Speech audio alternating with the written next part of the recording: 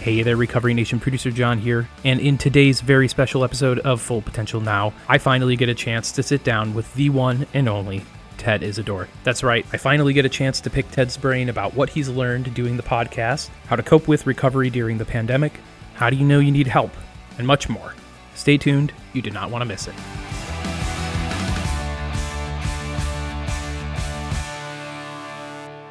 How's it going, Ted? How's it feel to have the tables turned?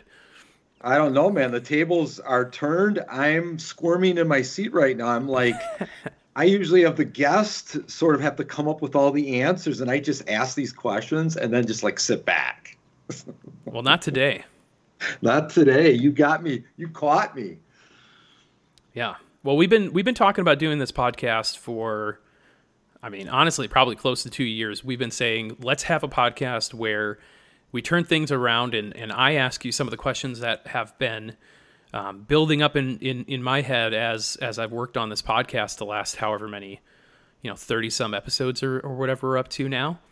So yeah, I've got a bunch of questions. Let's just jump into them. How about that? That sounds good. And I like the term, the podcast of the podcast. Yeah. This is the podcast about the podcast. Yeah, before John turns the tables on me, I just want to say John's been a phenomenal editor, and he kind of comes from this place of kind of being outside the professional addiction, mental health counselor realm. So he offers this kind of fresh perspective. And so maybe at the end of all these questions, I'll turn the tables on him and ask him what he's learned about addiction. Ooh, sounds good. I've learned a lot. All right. So on that topic, I want to just ask generally, what have you learned from doing the podcast? We can talk what you've learned from individual guests. We can talk what you've learned about the process of going through recovery. We can talk about the process of making this podcast. I don't know what have you learned, Ted, from doing this podcast? I think it's a great question. I think when I started, I had these ideas of kind of what it would look like, and I think that it sort of has taken on a life of its own. And each podcast sort of impacts me in different ways, because we interview some people that are in recovery with various addictions, and then we interview healthcare professionals.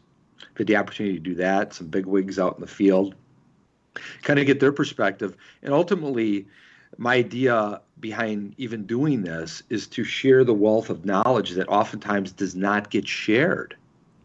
So for instance, like just the other day, I got a call from a client wanting to get in to be seen for an addiction issue. And people are, when they have addiction issues, you have a lot going on in your life. It's going to sound weird, but to be a great addict, if I'm going to be addicted to IV heroin, that's going to consume a lot of my life. It's going to impact my relationships probably. It's going to impact my job, kind of my feelings about myself, what I do, maybe even put me in harm's way in some circumstances.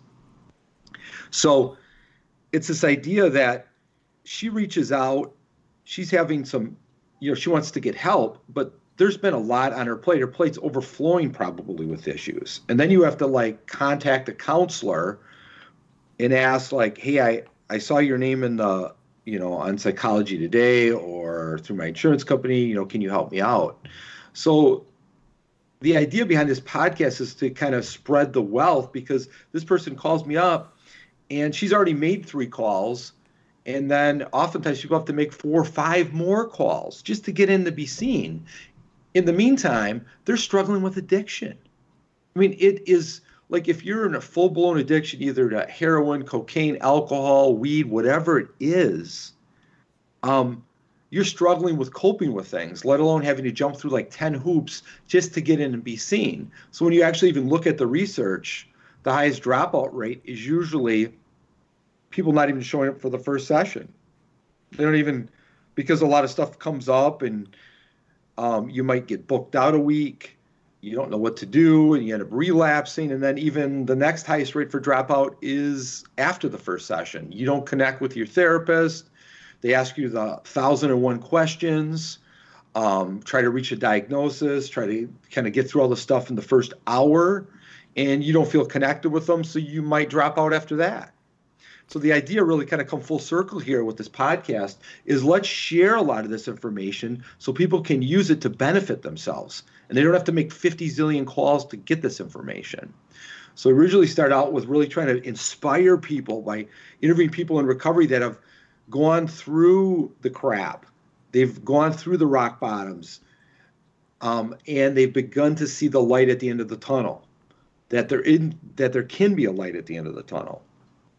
Well, and I think just to speak to that, the sharing the knowledge, I know you mentioned turning the tables back on me a little bit later, but just to mention it here, I've really learned a lot from just listening to the podcast. I've learned a lot about dealing with certain types of stress, or even just like as somebody who I wouldn't say necessarily has gone through any of those rock bottom kind of periods you talk about. I think there's still a ton that I've been able to learn from what people who are in those situations end up going through, and I think while I've certainly had a lot of sympathy for folks going through that kind of stuff in the past, it really opened my eyes to see just what, when we talk about some of those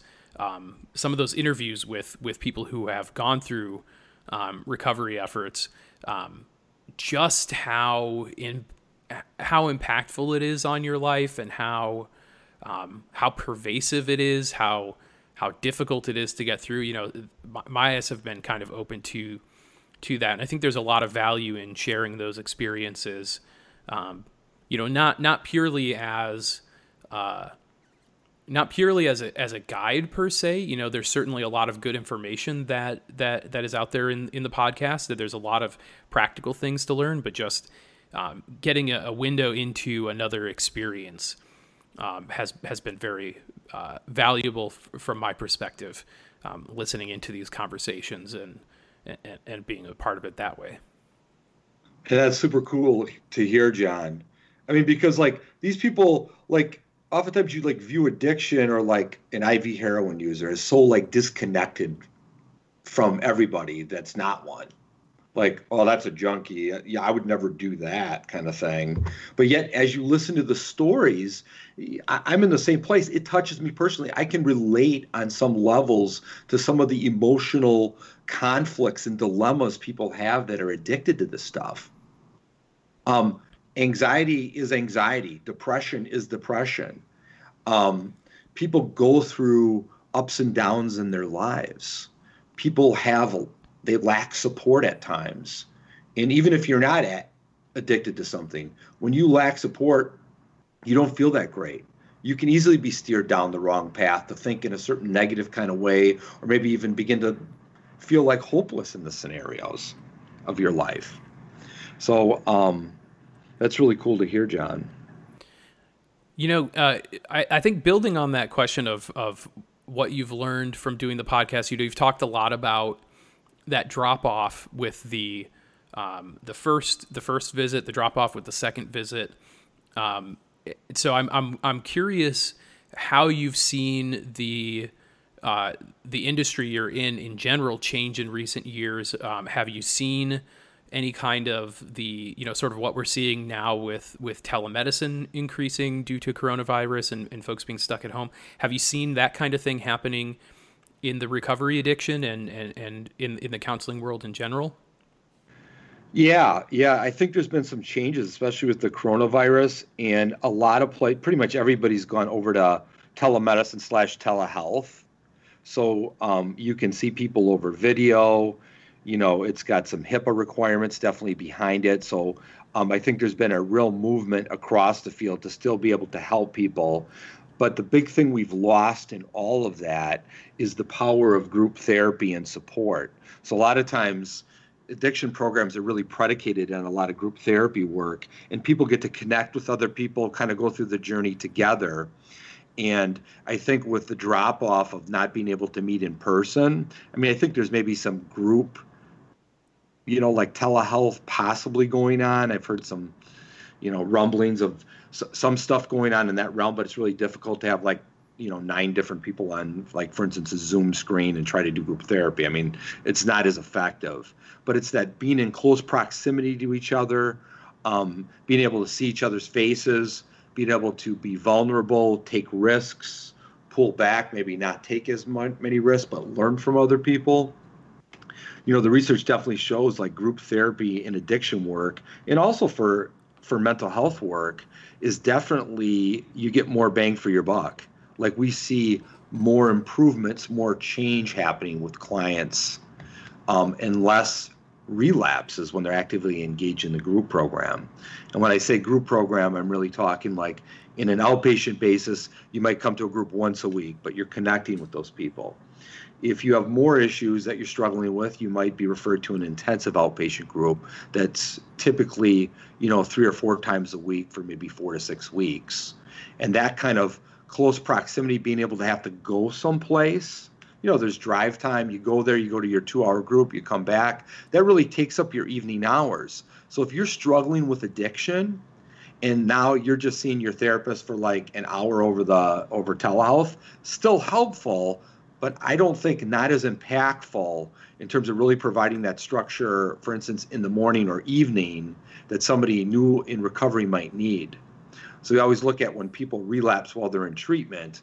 Well, depending on the length and extent of your issues, if you don't have that structure, oftentimes it makes you more liable to relapse. And then oftentimes people relapse at home. So this idea of like staying at home all the time, you're sort of like locked in your own prison, but it could be your own prison of relapse. So the idea of being able to get out of your house, get out of your old using environment, go to some other place that's healthy and structured, that piece is really missing now during the coronavirus. So I think there are probably people being successful in recovery for sure, but I think that's a big piece that I think the treatment community is struggling with right now. Yeah, I guess I never really considered that. Let's say you're going to a group meeting of some sort and you're going to be there for 2 hours. You have to commute to that location in most cases. You have to kind of plan your day around it in a way that, if you're doing everything remotely, I can imagine you're just spending less time focusing on that element of your life, right? That drive to and from wherever you're at or whatever that commute is. You're kind of spending that time thinking about what you're doing, where you're going, why you're going there, and that kind of time is kind of just taken out of the equation now, isn't it? Yeah, totally. And it's really kind of simple. So it just kind of brings me back to the day. So I managed this adolescent crisis unit in Madison way back in 1996. And so we used to have adolescents with significant mental health or addiction issues, and they would be on the unit. And we'd have, a max unit of like 8 kids at a time.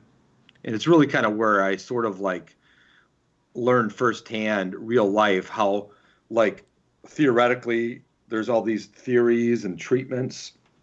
And then there's what the clients actually do, which is more real life. And when you get thrown in, you understand all the theories and you get schooled up and all that kind of stuff. But then there's actually a bridge that you have to cross, which is practical application when you're dealing with real people. And what we learned on that unit, and this goes back to the kind of changing the environment thing, is that we'd have clients that would go into crisis, and simply by changing the room they were going in crisis in, like, so for instance, it might be the general group meeting room, or maybe it was the recreational room or the TV room, whatever it was. But when they were amping up emotionally and, kind of going through their issues, and we had to deal with the crisis and de-escalate them, simply by changing the environment would almost shift them at least slightly emotionally and get them thinking a little bit different. And this thing oftentimes gets overlooked. I even think of like parents. I've done this with my own kids, and I've noticed it to be effective. So take it off addiction, take it off the coronavirus, take it off teen crisis units, and say, hypothetically, quote, you have a normal kid, whatever that could be defined as. But when they get emotionally overloaded, just by shifting them out of, like, let's say the living room to their bedroom to the kitchen, that actually will help somebody de-escalate, because you don't have the cues of that same environment that allows them to escalate and be reinforced. So something maybe chiming into what you're talking about, John, is this idea that if you go out, for instance, to treatment, or you go to an Alcoholics Anonymous or Narcotics Anonymous meeting, and some people newly in recovery go to 2 or 3 of those meetings, but just by getting out of your home environment and going someplace else that's more specific and healthy and completely focused on your recovery, probably my guess is if we were to MRI people as they were at home and then MRI'd them before they came into the meeting or the counseling center, that probably we would see shifts in their brain chemistry. We'd probably see shifts in probably certain neurotransmitters in emotional states. Wow. So that's like a TED. That's like my 3rd rant already, John. Well, I'll just say one thing that I've always liked about working with you, Ted, is you're always the kind of person who you're very research based. When we're posting certain things on the blog, I know a lot of times we've had cases where you're like, well, let's cut that. I don't have the, I don't have the I can't find the paperwork to back it up or whatever. You're always like, hey, can we include more research, more papers in the actual blog, that kind of stuff. So I like that we get to, at least from my perspective, kind of dig into some of that, and you always want to provide those primary resources, which is always helpful. So I'm interested in, a year or 2 from now, seeing some of the research that I'm sure will come out about how things have changed, or how people dealt with their time here in social distancing. Yeah, I was just looking at the other day. I mean, I kind of think of, even before I jump into what I was going to say, the bottom line is, man, this comes from the heart, John. I've been in the business 20 some years, and I think oftentimes it is so freaking hard just to get into treatment. Goes back to the story where you're struggling with addiction or mental health issues, and you have to jump through so many hoops just to get into the room with somebody that can help. And it's like, it's a tragedy. It's a tragedy for people. It's a tragedy in the field. And it's like, how do we get people in quickly? Because we know when somebody's thinking about recovery, that window closes up. That can close up pretty quick, and you can get back into your using cycle. So then when that window opens up, my hopes for the field is that we can develop programs that get people in almost the same day, if not the next day, to get working on bettering themselves. Yeah. So that's a tragedy in the field. And then when I think of like this coronavirus thing, I was like, this was probably maybe about 4 weeks ago. I was like, because everybody's like, well, there's so much uncertainty. What exactly is going to happen with this? Are people going to like completely emotionally bust, break down? We're going to see huge instances of depression, anxiety. Are people with addiction just going to go off the rails? I mean, very compelling, real questions, no doubt. And so I started digging into the research, and actually what I stumbled into was social isolation. The first things that pop up are guess what population? The elderly. Yeah. And so we actually have a shitload of information on the elderly being socially isolated and what happens to them when they get socially isolated. When they don't see people the way they used to see people, they sit home 24/7. What happens to them? Well, guess what we see? They feel disconnected. There are higher instances of anxiety, depression. People who are still struggling with addiction at older ages, they'll resort back to using, falling back into relapse cycles because of the scenario. And of course, what's the remedy that they generally find in terms of elderly people reporting increased feelings of well-being? Social contact. Just to share an anecdotal story from myself. So, a number of years ago, I worked a job where I was just working way too many hours. It was kind of a startup area, and I was just really overworked and wasn't taking care of myself. And I ended up dealing with a lot of anxiety and stress. And, eventually I got out of that job because I could see it wasn't a healthy place for me. And the thing that really helped me the most, no kidding, was I decided I'm going to go down to my local game store and I'm going to play Magic the Gathering, play some cards with random people I don't know. I'm going to do it twice a week, and I force myself to do that. And that was, anecdotally, again, that was just for me the single most helpful thing, just getting out there and hanging out with people. But we can't really do that right now.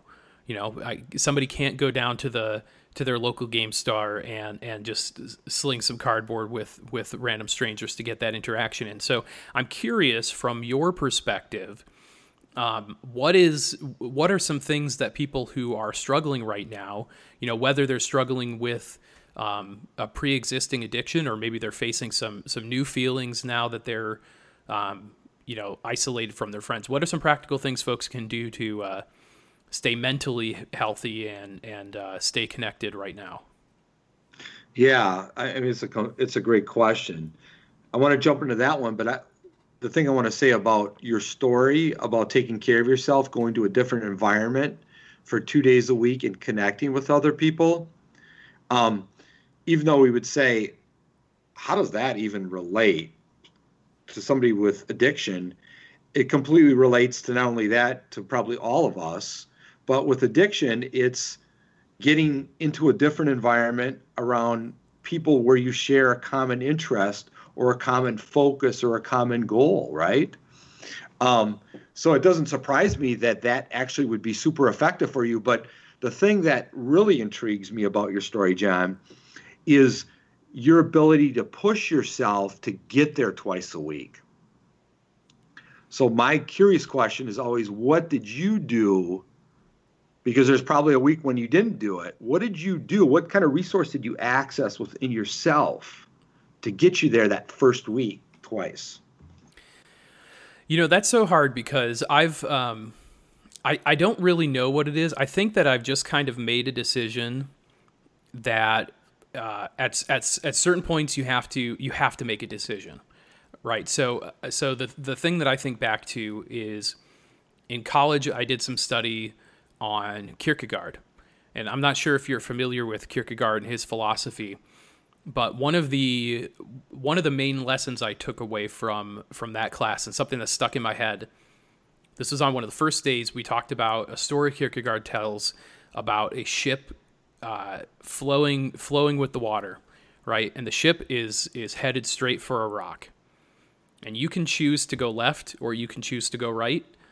If you don't do anything, a choice is made for you. And what happens? The ship crashes into the rock. And that's the kind of thing that I realized, if you think back to any moment you're bored, right? If you just think about the fact that, okay, I know I've been bored in the past, and as sooner rather than later, I'm not going to be bored anymore. So just kind of deal with it, sit through that boredom. You're not going to be bored anymore. I take the same approach with a lot of the things that have been a challenge for me. So when I got out of that job, in the first 10 months working in my new job, I lost 100 pounds. And that was the same sort of I just had to make a decision that, I can think about all the things that are so difficult about this, about losing this weight, about, just the struggles that I'm going to go through. But, sooner rather than later, or next thing I know, I'm just going to open my eyes and the weight will have been lost. You could take it down to every little element if you want. You can go down to the smallest element. Okay, I know that if I'm following the guidance I've gotten from my doctor, I can lose, about 2 pounds a week. And that seems like, oh, that's nothing. I want to lose 100 pounds. But, a year ago from today feels like just yesterday, right? So how cool would it be to have lost that weight and to feel that feeling of, oh yeah, it feels like just yesterday I was trying to do that. So for me, it's just been, at some point, I just kind of, with anything in my life, I get to a point where it's like, okay, enough is enough. I'm making a choice. I'm going to do something about it right now. I'm going to take action. And, I don't always have that willpower that I wish I could keep up 100% of the time, 24/7. But, it's really just about making that decision and having that willpower and understanding that I am in control of my life. That was a big thing. Like, I remember when I was first getting into college, and I started making music. Shameless plug, I put some of my music in this episode, which is awesome. In every episode of the show. Thank you. But for me, there was just a moment where I realized, like, nobody ever told me I could make songs, so I didn't think of it as a possibility. And that was kind of the light switch. The light switch that flipped at that point was, oh, if somebody else can do it, I can do it.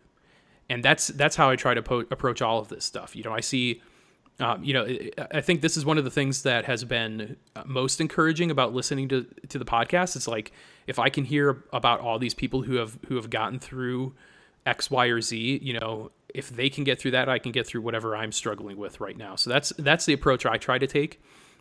And how you actually tap into that, I don't know. I think having self-control and tapping into your own willpower is something that obviously I think everybody struggles with. A lot of people have a lot of problems that are solved by a little bit more self-control and realizing you have control over your body and your actions.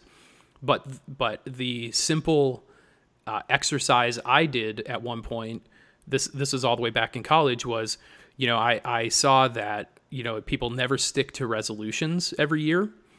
And I just decided I want to be somebody who sets resolutions and sticks to them. So I set a resolution where I was just going to count the number of high fives I got in a year. It wasn't about getting as many as I could or anything. I was just going to count it and just stick to a thing and do a thing. And I did it. And now, pretty much 100% of the time, if I decide to set a resolution, I'm going to stick with it. So that's a long rambling answer. I think it all boils down to just willpower and realizing that you do have control. Really, that's the biggest thing for me. John, man, you just answered the question for me. I mean, there's so much of what you said that is so relevant, even if we decide to apply it to people with addiction. I mean, people just in general, is this idea that, in just working with a lot of people who struggle with anxiety and depression, bipolar disorder, whatever it is, and obviously there's neurochemistry involved in all those disorders, but ultimately you'll have thought processes about wanting to change. Like, my life, I don't like the way my life is right now, or some aspect of my life. And we can sit in our rooms, and I've done it, guilty as charged, no doubt, and just mull it over and mull it over and mull it over, and put ourselves into spin-outs, I call them. And we just have panic attacks, we get overwhelmed, all that kind of good stuff. But all we're doing is just thinking about it. We have this idea in our heart of wanting a better life in some way, shape, or form. But what we're doing is we're staying put. We have the initial idea, but we're staying stuck in the ideas. And what you just named, I thought so eloquently and beautifully, is that it first starts with those ideas, but then ultimately you have to make a decision and then take action. So some people actually mull the ideas over, they stay stuck in the mulling. Some people mull the ideas over, they reach the decision state, I got to do something about it. But they don't get to that action stage, which is, you don't know what the fuck's going to happen. You have no idea. But what you're going to do is you're going to put your best foot forward, and the shit could go off the rails, no doubt. But you're going to take some action. You're going to put your best foot forward courageously and begin to try something different in your life that just might produce a different kind of outcome for you. So, they always say what is the definition of insanity? It's an AA thing. It's, been around for centuries, it seems like. But the definition of insanity is continuing to do the same exact thing over and over again and expecting different results. You got to do something different. Mm-hmm. So the amazing thing is to come up with the ideas that, hey, I want something better. The willpower's there. Then you figured out, hey, you were influenced by somebody back in college. You said, man, I got to make a decision. And then I got to take some action. And then the other thing that I think you did so beautifully, I mean, this is like a mini story into success, which the last piece of it is you decided, all right, I want to lose 100 pounds. But if I just say I lost 1 pound this week and now I got to do it all over again and I'm only at 99, well, after a while, you just want to give up. You're like, it's not happening quick enough. But what you did, at least what I heard you in your words, is that if you just, all you have to do is do it for today. You don't have to worry about the future. You don't have to look back at the past, really. It's all about today. And if your goal today is, I got to do this one different thing, and the only thing you have to do is you don't have to think about doing it for 100 straight days. You just think about doing it for today, get that done, wake up the next day, and then just do it for that day. And eventually we begin to accumulate days put together, and then that leads to the big time results. But of course, everybody at day one looks at the person at day 100 and they say, I want what they have. But then 10 days into it, they're like, this is way too effing hard. Forget it. I can't get there. I'm quitting. And that's why I think like refocusing on just for today. And like we all are going to have slips. It happens. It happens in addiction. It happens with just about everything in life. We have some steps. We take some steps back. But I love this. I think it was Jim Rohn. He's this like self-development guru guy. I'm like a self-development junkie. I'll admit it. You look at my library. I have like 300 self-development books. And my wife, Jill, looks at me and she's like, Ted, you got to get rid of those books. You got to get rid of at least half of them. There's like stacks. And so I start going through them and I'm like, I can't get rid of that one. I can't get rid of that one. But he had this like really interesting idea that he said, in terms of maintaining progress or wanting something new, is that even if we fall off the wagon, so to speak, we wake up the next day, we have the opportunity to start anew again. There's nothing stopping us from saying, all right, I took a step back. I took 5 steps back the last 5 days, but today's a new day. I could actually start clean again. And so sometimes thinking that way, I know that helps me when I get in the ruts and fall off the wagon in a variety of ways, just with my fitness, health, whatever it is, that, hey, you woke up today, today's a new day. You can actually start over. Yeah. Can I share just a couple other little tips here now that we're apparently in John's soapbox corner? You know, the other thing that has helped me a lot, there's 2 things that have helped me a lot, both in my personal and professional careers, as an adult. The first was being okay with not being right. That helped me just immensely in my professional career. I had a moment where I was working with somebody and they were saying, you know, oh no, this problem I'm running into, it's because of X, Y, or Z. And I was like, I don't think it's that. Let's go take a look. And they were saying, oh, you want to bet? And I realized, no, I don't, because I don't care if I'm right. I care that we get the right information and move forward with that. So that was the first big thing for me, is just being okay with being wrong, because it shows character that you're able to learn from new information. And I think that goes with everything in life. The other big thing for me was, anytime we're looking at these big decisions, like, okay, do I want to start tracking my food, for example, when I was losing weight? Do I want to go through the effort of doing that all day, every day? Or any of these other big things, like, do I want to go into, talk to somebody to get help, for example? Literally writing down what what's the worst that can happen, and writing out on paper what are the worst possible outcomes from making this decision. And a lot of times you'll realize that worst possible outcome is really just not that bad. It's like, do I want to reach out and get help? Okay, well, why wouldn't I want to do that? Okay, maybe I'm embarrassed, or I don't think it'll work. You write out what's the worst that can happen. Okay, this doesn't work out for me, and I go back to where I am today. Okay, so why not try? That kind of thing. Literally writing down what's the worst that can happen, and writing it all out and just getting it out of your system, not just in your head spinning around where it can kind of echo around and make itself worse. And just kind of moving on that way. It's sort of I think some of these thoughts can kind of spin around in your head, particularly if you think certain ways. Like if you experience anxiety, like I sometimes do, you get these thoughts that just kind of spin around in your head and they amplify themselves. So getting them down on paper and letting yourself acknowledge you have those thoughts and move on. That's been another thing that's been hugely helpful for me. So, hopefully that works for some of you out there. Dude, you are so spot on with that.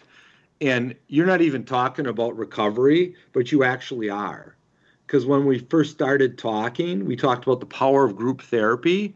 And I think like that actually is some of the power of group therapy, is that we can be spinning out in our own thoughts. And to expect people when they're spinning out to get themselves out, it's almost can sometimes be impossible. You need like an outside entity, a person, groups of people to say, wait a second, did you think about this? Because it gets your top stop spinning, right? Mm-hmm. And so like when people go into like even addiction treatment, they have their own conceived thoughts about where they're at and how they're doing and what they think about themselves. And so that's the power of when you're in a group format, like when you think of AA or NA, Smart Recovery treatment, in intensive outpatient residential treatment, you're getting exposure to help you not stay spun out and give you different ideas. Some ideas you might take, some ideas you might not, but you're now again open to maybe trying some different things. Yeah.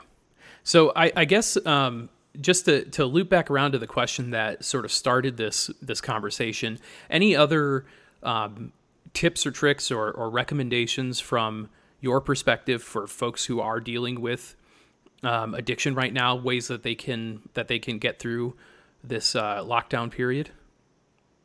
Yeah.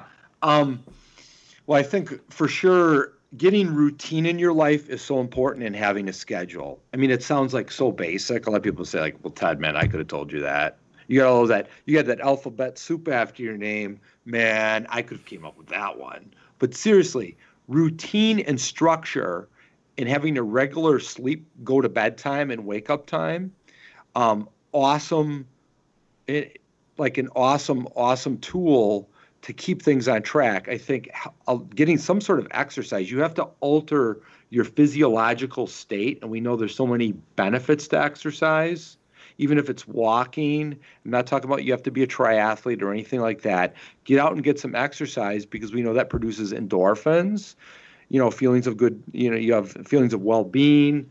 I think you have to laugh a lot. You have to try to stay connected every day with somebody that you feel supports you. So a lot of people just say, just stay connected.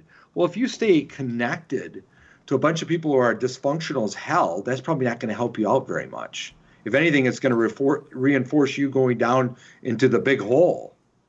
So, I mean, obviously we have different levels and different, types of friends, but making sure you're getting support from people that are positive in nature and understand your dilemma and offer you a decent level of healthiness in terms of the discussion and support.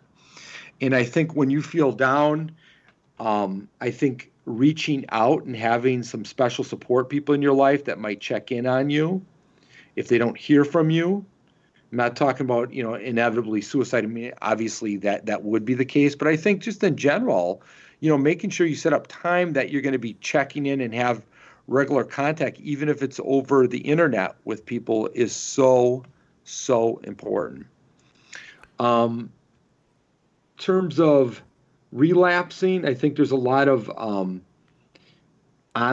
AA and NA meetings, and Smart Recovery things online, might be online as well. So I think staying involved in recovery circles is super good. If you're an AA or NA person, having a sponsor can be super good too. Because when we think about people relapsing, everybody always thinks like, oh yeah, I woke up and then I relapsed. And in my clinical trek through, working with thousands of people who have addiction issues, relapse does not happen typically instantaneously. It's set up over a period of days, if not weeks. Meaning your thoughts, you might be in recovery now, but your thoughts about using will begin to shift. And inevitably, if you're going to relapse, I'm just going to, once again, John, you're going to be like, Ted, I could have said that. If you're going to relapse, you're going to have relapse thoughts. People are like, what are you talking about? Yeah, you're actually beginning to shift your thinking, and you might begin to reminisce more about the old times, the good feelings you had, the old friends, and then you'll begin making decisions that lead you maybe back down that path that then make it okay to relapse.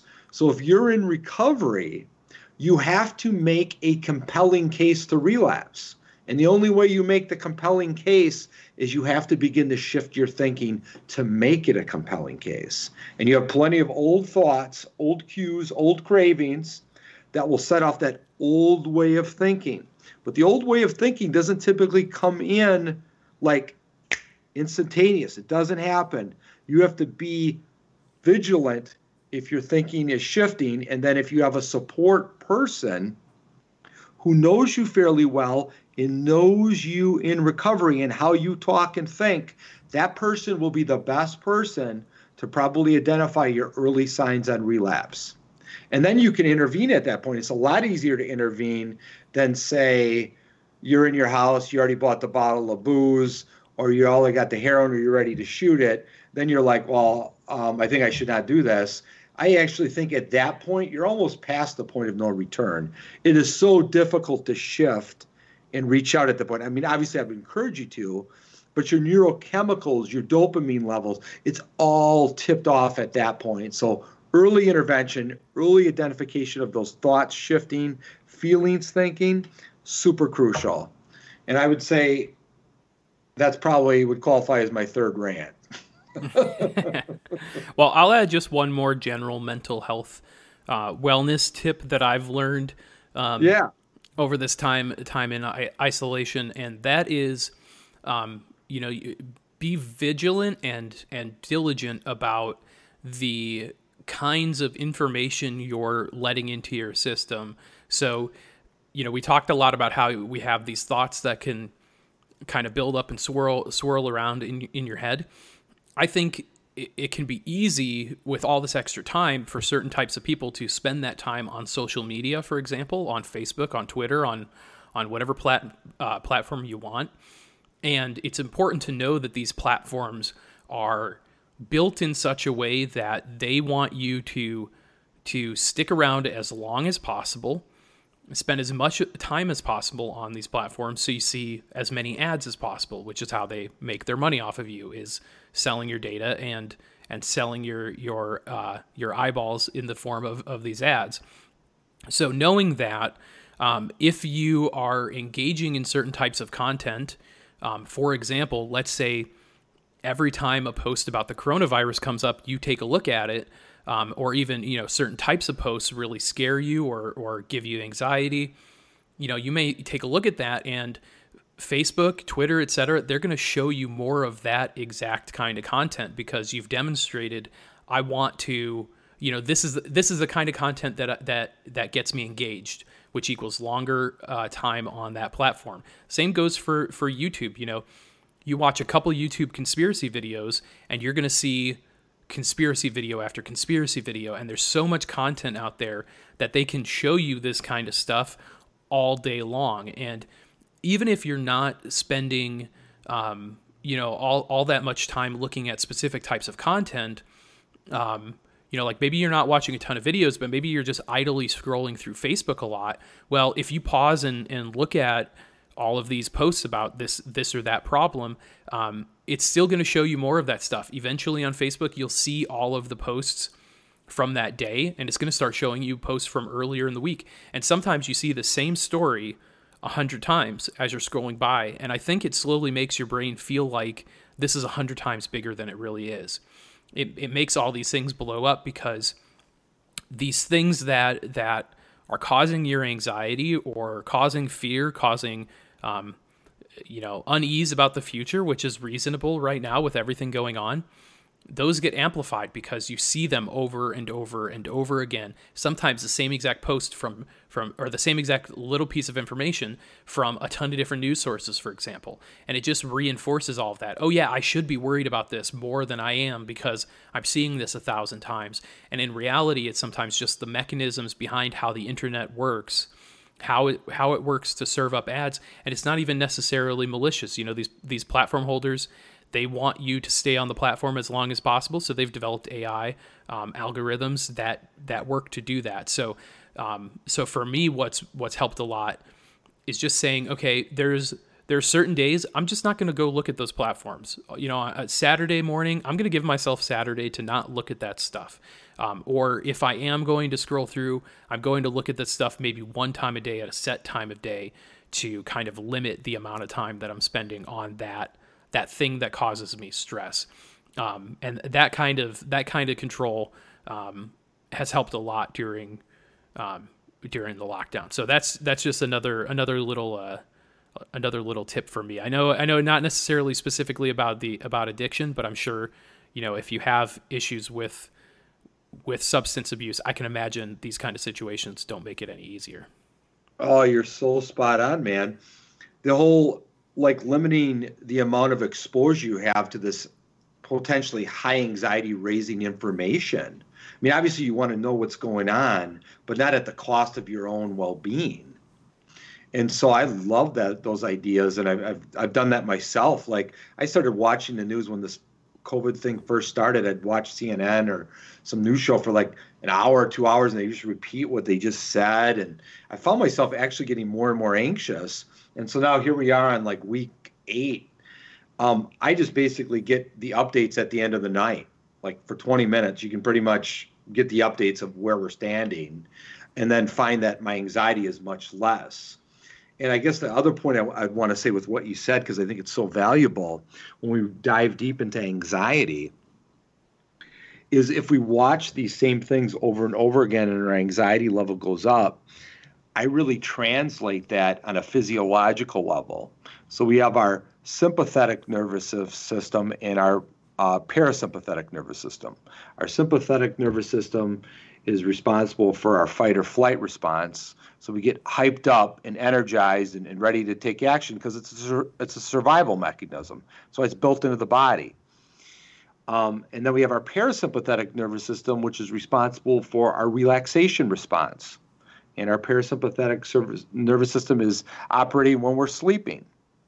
So when we really actually think about why people get more and more anxious, it's actually a lot of it's neurochemical in nature. If I watch more of these posts and my anxiety level goes up, my sympathetic nervous system is stacking on itself. And then people will report it might even develop into a panic attack. Just sudden wave of anxiety, your heart will race, you'll get sweaty, you'll feel like you're dying, you can't breathe, might even feel like you're having a heart attack. But that's like the sympathetic nervous system stacking on itself. So to bring that down, the answer is to access the parasympathetic nervous system. So people will say, well, Ted, how do I do that? Well, when you get into mindfulness and some of the podcasts we've done around that, you're talking about deep breathing and mindfulness. And how do we change our breath pattern just to settle down? And what we know to be true in the lab is that we can change our breath pattern. And by changing our breath pattern, we change that physiological system. So our sympathetic nervous system might be up to a 10. We do some deep breathing, we're not going to see immediate results, but it'll drop down to a 9, eventually to an 8, to a 7. We keep working at it. And the more we practice this kind of stuff, the better we get at it and the better our body remembers it. But it's really tough. I mean, if you're in the midst of a panic attack, I mean, a lot of people say like, oh yeah, do deep breaths. Well, it doesn't really work, Ted. Sometimes you might need a support person just to kind of guide you through it, a tape you can throw on, something you can listen to on your headset. But you got to begin bringing that sympathetic nervous system response down. And by not exposing yourself to constant ads, you probably allow your parasympathetic nervous system and just being neutral to exist more during the day than being on that heightened response. That's rant 4, man. Well, that's the point of this episode. So I have a couple more questions for you, and I think that'll be good for this this episode. I think we ought to do another one of these. Maybe a handful of months down the road. But I've got a couple more questions here so that I want to make sure I touched on. I kind of pinged some of my friends and colleagues and said, hey, I'm going to be interviewing Ted here. Any kinds of questions you'd want to ask somebody in this profession. And one of the more general ones, and we've kind of touched on this as an idea for an episode in the past, but I'd like to hear from your perspective. How do I know if I have a problem, and maybe even more importantly, do I need to be quote unquote addicted to have a problem and seek help? The $1 million question, Johnny. Drops the bomb right at the end. Yeah. I'll talk about that because this is like such a common question, and I still think we do enough education around it. So we have this thing called the Diagnostic Statistical Manual of Mental Health and Substance Use Disorders, DSM-5 it's called. It's the current version. So it's not magic how a counselor figures out if somebody's addicted or not. There's just a set amount of assessment questions we go through. Not to say that this is conclusively diagnostic at this point, but when you look up substance use disorders, there's 11 criteria. And so if you have 2 or 3 of those criteria, it could indicate that you have a mild substance use disorder. If you have 4 or 5, it would indicate you have a moderate substance use disorder, and above 5 is 6 or more, 6 to 11 is considered a severe or substance use disorder. So there's certain criteria we've discovered that are relevant to addiction where we see commonalities that if you start exhibiting more of these symptoms, it'll be more indicative that you're having a problem. Now, the thing I want to preface is we always like to conceptualize people in these 11 criteria, but there are people that probably hang out on the fringes of not even getting sort of on the criteria board, but it might begin to develop into a problem. And when you think of things developing into a substance use problem, they don't happen overnight. We know we have a genetic predisposition, 50% roughly. I mean, the research varies, 40 to 60%. We've traced it genetically that if your mom or dad or blood relatives have had a legitimate alcohol or drug use disorder, that roughly, if you kind of rough it out, comes out to your 50-50 shot coming out of the womb day one. So for instance, my dad was an alcoholic. I have a twin brother, Tony, where basically we came out of the womb. We roughly have had a 50-50 shot that we'll develop an alcohol or drug addiction by the time we die. Fortunately for me, I've been lucky, but when I look back at my youth, I probably engaged in substance abuse on some level, for sure. It just didn't develop into a full addiction. So when we look at really the 11 criteria, I'm just going to kind of go through them just real quick. And once again, these aren't conclusive. So a lot of times, I'll go through these criteria with my UW Whitewater class. And the kids are like, oh my God, I think I'm an alcoholic, Ted. I'm like, just relax. I mean, these are just general guideposts. You obviously have to be assessed by a professional and go through all the assessment questions, that sort of thing. But generally speaking, when people drive around or engage in hazardous behavior, so like we mostly think of people driving intoxicated repeatedly or driving under the influence of opioids, heroin, cocaine, marijuana, sedatives, if they're addicted to sedatives, could be indicative of that criteria. The substance use begins to cause you relationship problems and conflicts with others. It begins to impact, this is the third one, it begins to impact your responsibilities at work, school, or home. A fourth factor is if you get withdrawal from that substance. So alcohol, you might get the sweats or shakes. I mean, more severe cases are called delirium tremens. They can be lethal. You can have alcohol-related seizures. Marijuana, you're not going to get much withdrawal symptoms from. You might be irritable. You might, some people complain of headaches, pretty minimal stuff. Cocaine withdrawal or, a stimulant withdrawal, you're going to crash hard the next day. You're going to sleep a lot. You might feel depressed. You're going to eat more.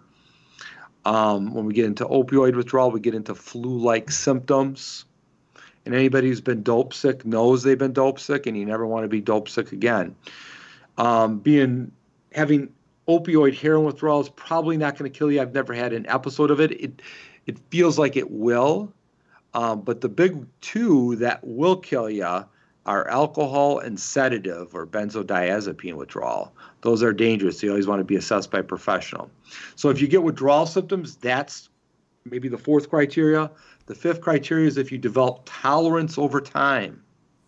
Meaning, for instance, when Ted first drank when he was 15 years old, he had one beer and he got his first alcohol buzz on. Now, when I still drink, I'm 52, I probably have one. Everybody considers me a lightweight. I still get that same buzz. People that develop increased tolerance after a few years from their first time they drank, so if you would average it out maybe over a decade after they first drank, maybe they might drink when they're 17, 18, or get high the first time when they're 17 or 18. When that amount doubles, triples, or quadruples, that means you have increased tolerance. So to be more to the point on this, detail-wise, we would say that Ted had one beer and he would get his first buzz when he was 15. He's now 20 years old. He's in college. Now he needs 3 to kind of get that same buzz on. That would mean my tolerance has increased by 3 times. So I would probably fit that criteria. Or I maybe smoked a half a joint or half a bowl when I first started smoking weed. Now it usually takes me a full bowl to get that same first buzz, weed buzz. Then that would be considered increased tolerance. And a side note to increased tolerance is I call it the kiss of death. It's my own framing for it. Kind of gets my college students' attention. But ultimately, it's the law of blood alcohol concentration levels with specifically to alcohol I'm mainly talking about. Meaning if I get increased tolerance to alcohol, my BAC level, blood alcohol concentration level, is naturally going to go up over time, even though I'm feeling generally the same. So let's say, for instance, 2 beers gets my BAC to 0.04 if I drink that in 2 hours. If I have increased tolerance, and now I have to drink 4 to get that same effect, so I'm still feeling like I'm at a 0.04 level, but now I'm actually at a 0.08 level. That's what really gets people into trouble. So increased tolerance will oftentimes, over a person's history, cause them to drink more and more over time. And once again, their BAC levels begin to be jacked up. And then if you start getting blood alcohol concentration levels above 0.20, we know by the research, you increase your risk for an alcohol-related blackout. So blackout's different than passing out. Passing out means you drink so much you fall asleep. Blacking out means you're up moving around and you don't remember parts, if not the whole evening, and you have to ask people what you were doing. So that's criteria 4. Criteria 5, or that's criteria 5. Criteria 6 would be you begin to use more and more over time, more amount, more frequency. And then the next criteria would be you probably have repeated attempts to control your use or quit, which is kind of the first deal everybody really makes with themselves. They recognize maybe they have an embarrassing incident, and they don't want to have that happen again, so they try to cut down or quit for periods of time. That criteria says you attempt to do that, but more times than not, you fail. So as I'm saying these criteria, we generally get the picture here and that's where we kind of sort of get this disease concept, that it begins to take over more and more aspects of your life. Criteria 8 would be you start spending more and more of your time doing it. So sometimes people might define that as 10 or more hours per week, trying to get the substance and using the substance and recovering from the substance. But once again, we're looking at people, generally you'll maybe start using once a week, you'll get to twice a week, then you'll start getting to 3, 4, and 5 times a week. So that means it's beginning to take over your life. People will naturally give up the things they used to do in honor of pursuing the substance. Criteria, and that would be criteria 10, which is we kind of give up our recreational activities, the things we did when we were sober or not using, and we trade those in to do substance use activities. And it kind of goes back to my whole phrase. People are going to be like, what do you mean by this, Ted? But I say like, likes, like. Say it again. Like, likes, like. Meaning, if I'm a triathlete and I'm into fitness, most likely I'll probably eventually hang out with a bunch of people who are probably the same way. They do triathlons. They're into fitness. If I'm an alcoholic that drinks and I drink every day, I'm not going to be hanging out with a bunch of people that don't drink and are athletic or triathletes. What I'm going to do is I'm going to gravitate towards other people that enjoy drinking as much as me. So predominantly, especially if somebody's, for instance, engaged in, they have an alcohol use disorder severe, because they have more than 5 of these criteria, their slew of friends oftentimes will just be drinkers. And it makes sense, because like likes like. Like, I'm going to be able to hang out and drink with all my bar friends than I would hanging out with all of these athletic friends. And then the final criteria is, or actually there's 2 more. Criteria 10 is you might get physical or psychological problems related to use, meaning you could endure liver damage, lung cancer, physical health problems, or anxiety or depression issues, mental health issues. You know that substance generally takes away those symptoms, your anxiety or depression symptoms, but in the long run, they probably make them worse. So just real quickly, for the sake of time, probably if somebody comes in with a cocaine addiction and I saw them, I'll probably predict they'll probably score fairly high in the back depression inventory, because it runs hand in hand with stimulant use. Somebody comes in for marijuana use disorder, probably the majority of what I see is they might have a co-occurring anxiety disorder, and the marijuana helps them get rid of the anxiety but makes it worse in the end.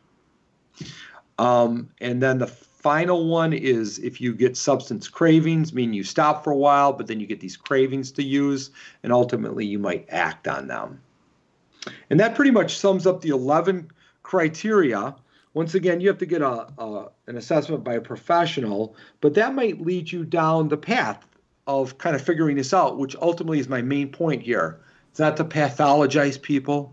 This is to give you good information that, in my experience, somebody just doesn't, for instance, snap of the fingers, right?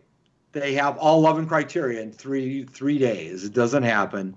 If you're going to have the disease of addiction, it will develop over time, and you'll probably eventually start out with one of these criteria, and you'll just accumulate more and more as time goes on.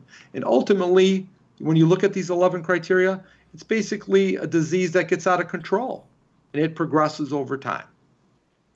So I think there's a lot of good info there, but I think for the kind of folks that are maybe in between, you know, they're maybe not like they're realizing that they may have a problem, but they're not to that step where they've got, you know, 7, 8 of those 11 criteria.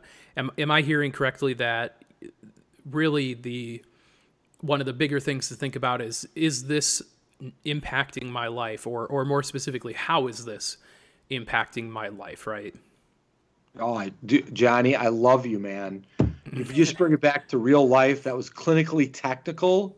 So you'd say, like, if you have 2 or 3 of those, that's mild. So that's how it would start. But I like what you just said is yeah, if substances are screwing up your relationships, causing you a lot of problems or beginning to cause you problems in your life, and it causes you to do things you don't really like, in terms of what you've done, it's good to take a closer look at that in your relationship with that substance. Cool. Well, I think those are all the big questions I wanted to ask you, Ted. So thanks for taking the time to answer them. You rocked, Johnny. You rocked it, my brother. Thanks, Ted. All right. Well, take care. See ya.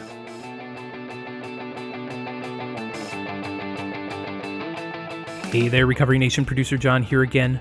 Thank you so much for listening. And thank you, Ted, for giving me the opportunity to pick your brain, ask all these questions, and be a part of the podcast these last few years. I really have learned a ton, and it's been a lot of fun, so thank you.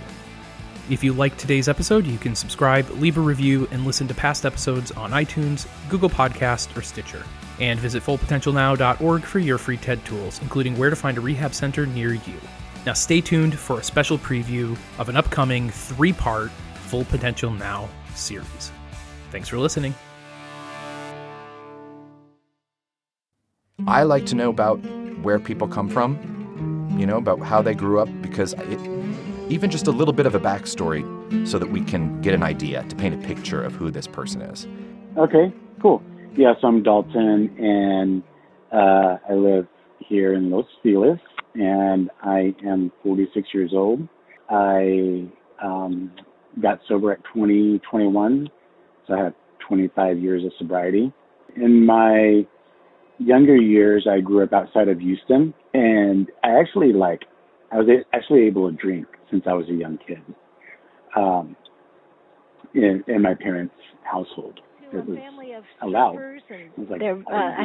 I'm from a good-looking, athletic family, and I'm the youngest of 5 kids, and I came out of the chute a theater person. So I am a person who really genuinely felt like I never quite fit in. I didn't know where my people were. I felt sort of like an alien, dropped into this family of beautiful people, and but that's not why I drank and did drugs. I grew up in a place called Pacoima, which is in deep in the San Fernando Valley, and it's a bad neighborhood. I grew up, surrounded. I had 3 older brothers, and they were all in gangs, and my parents were divorced by the time I was 3, so there was no parental supervision.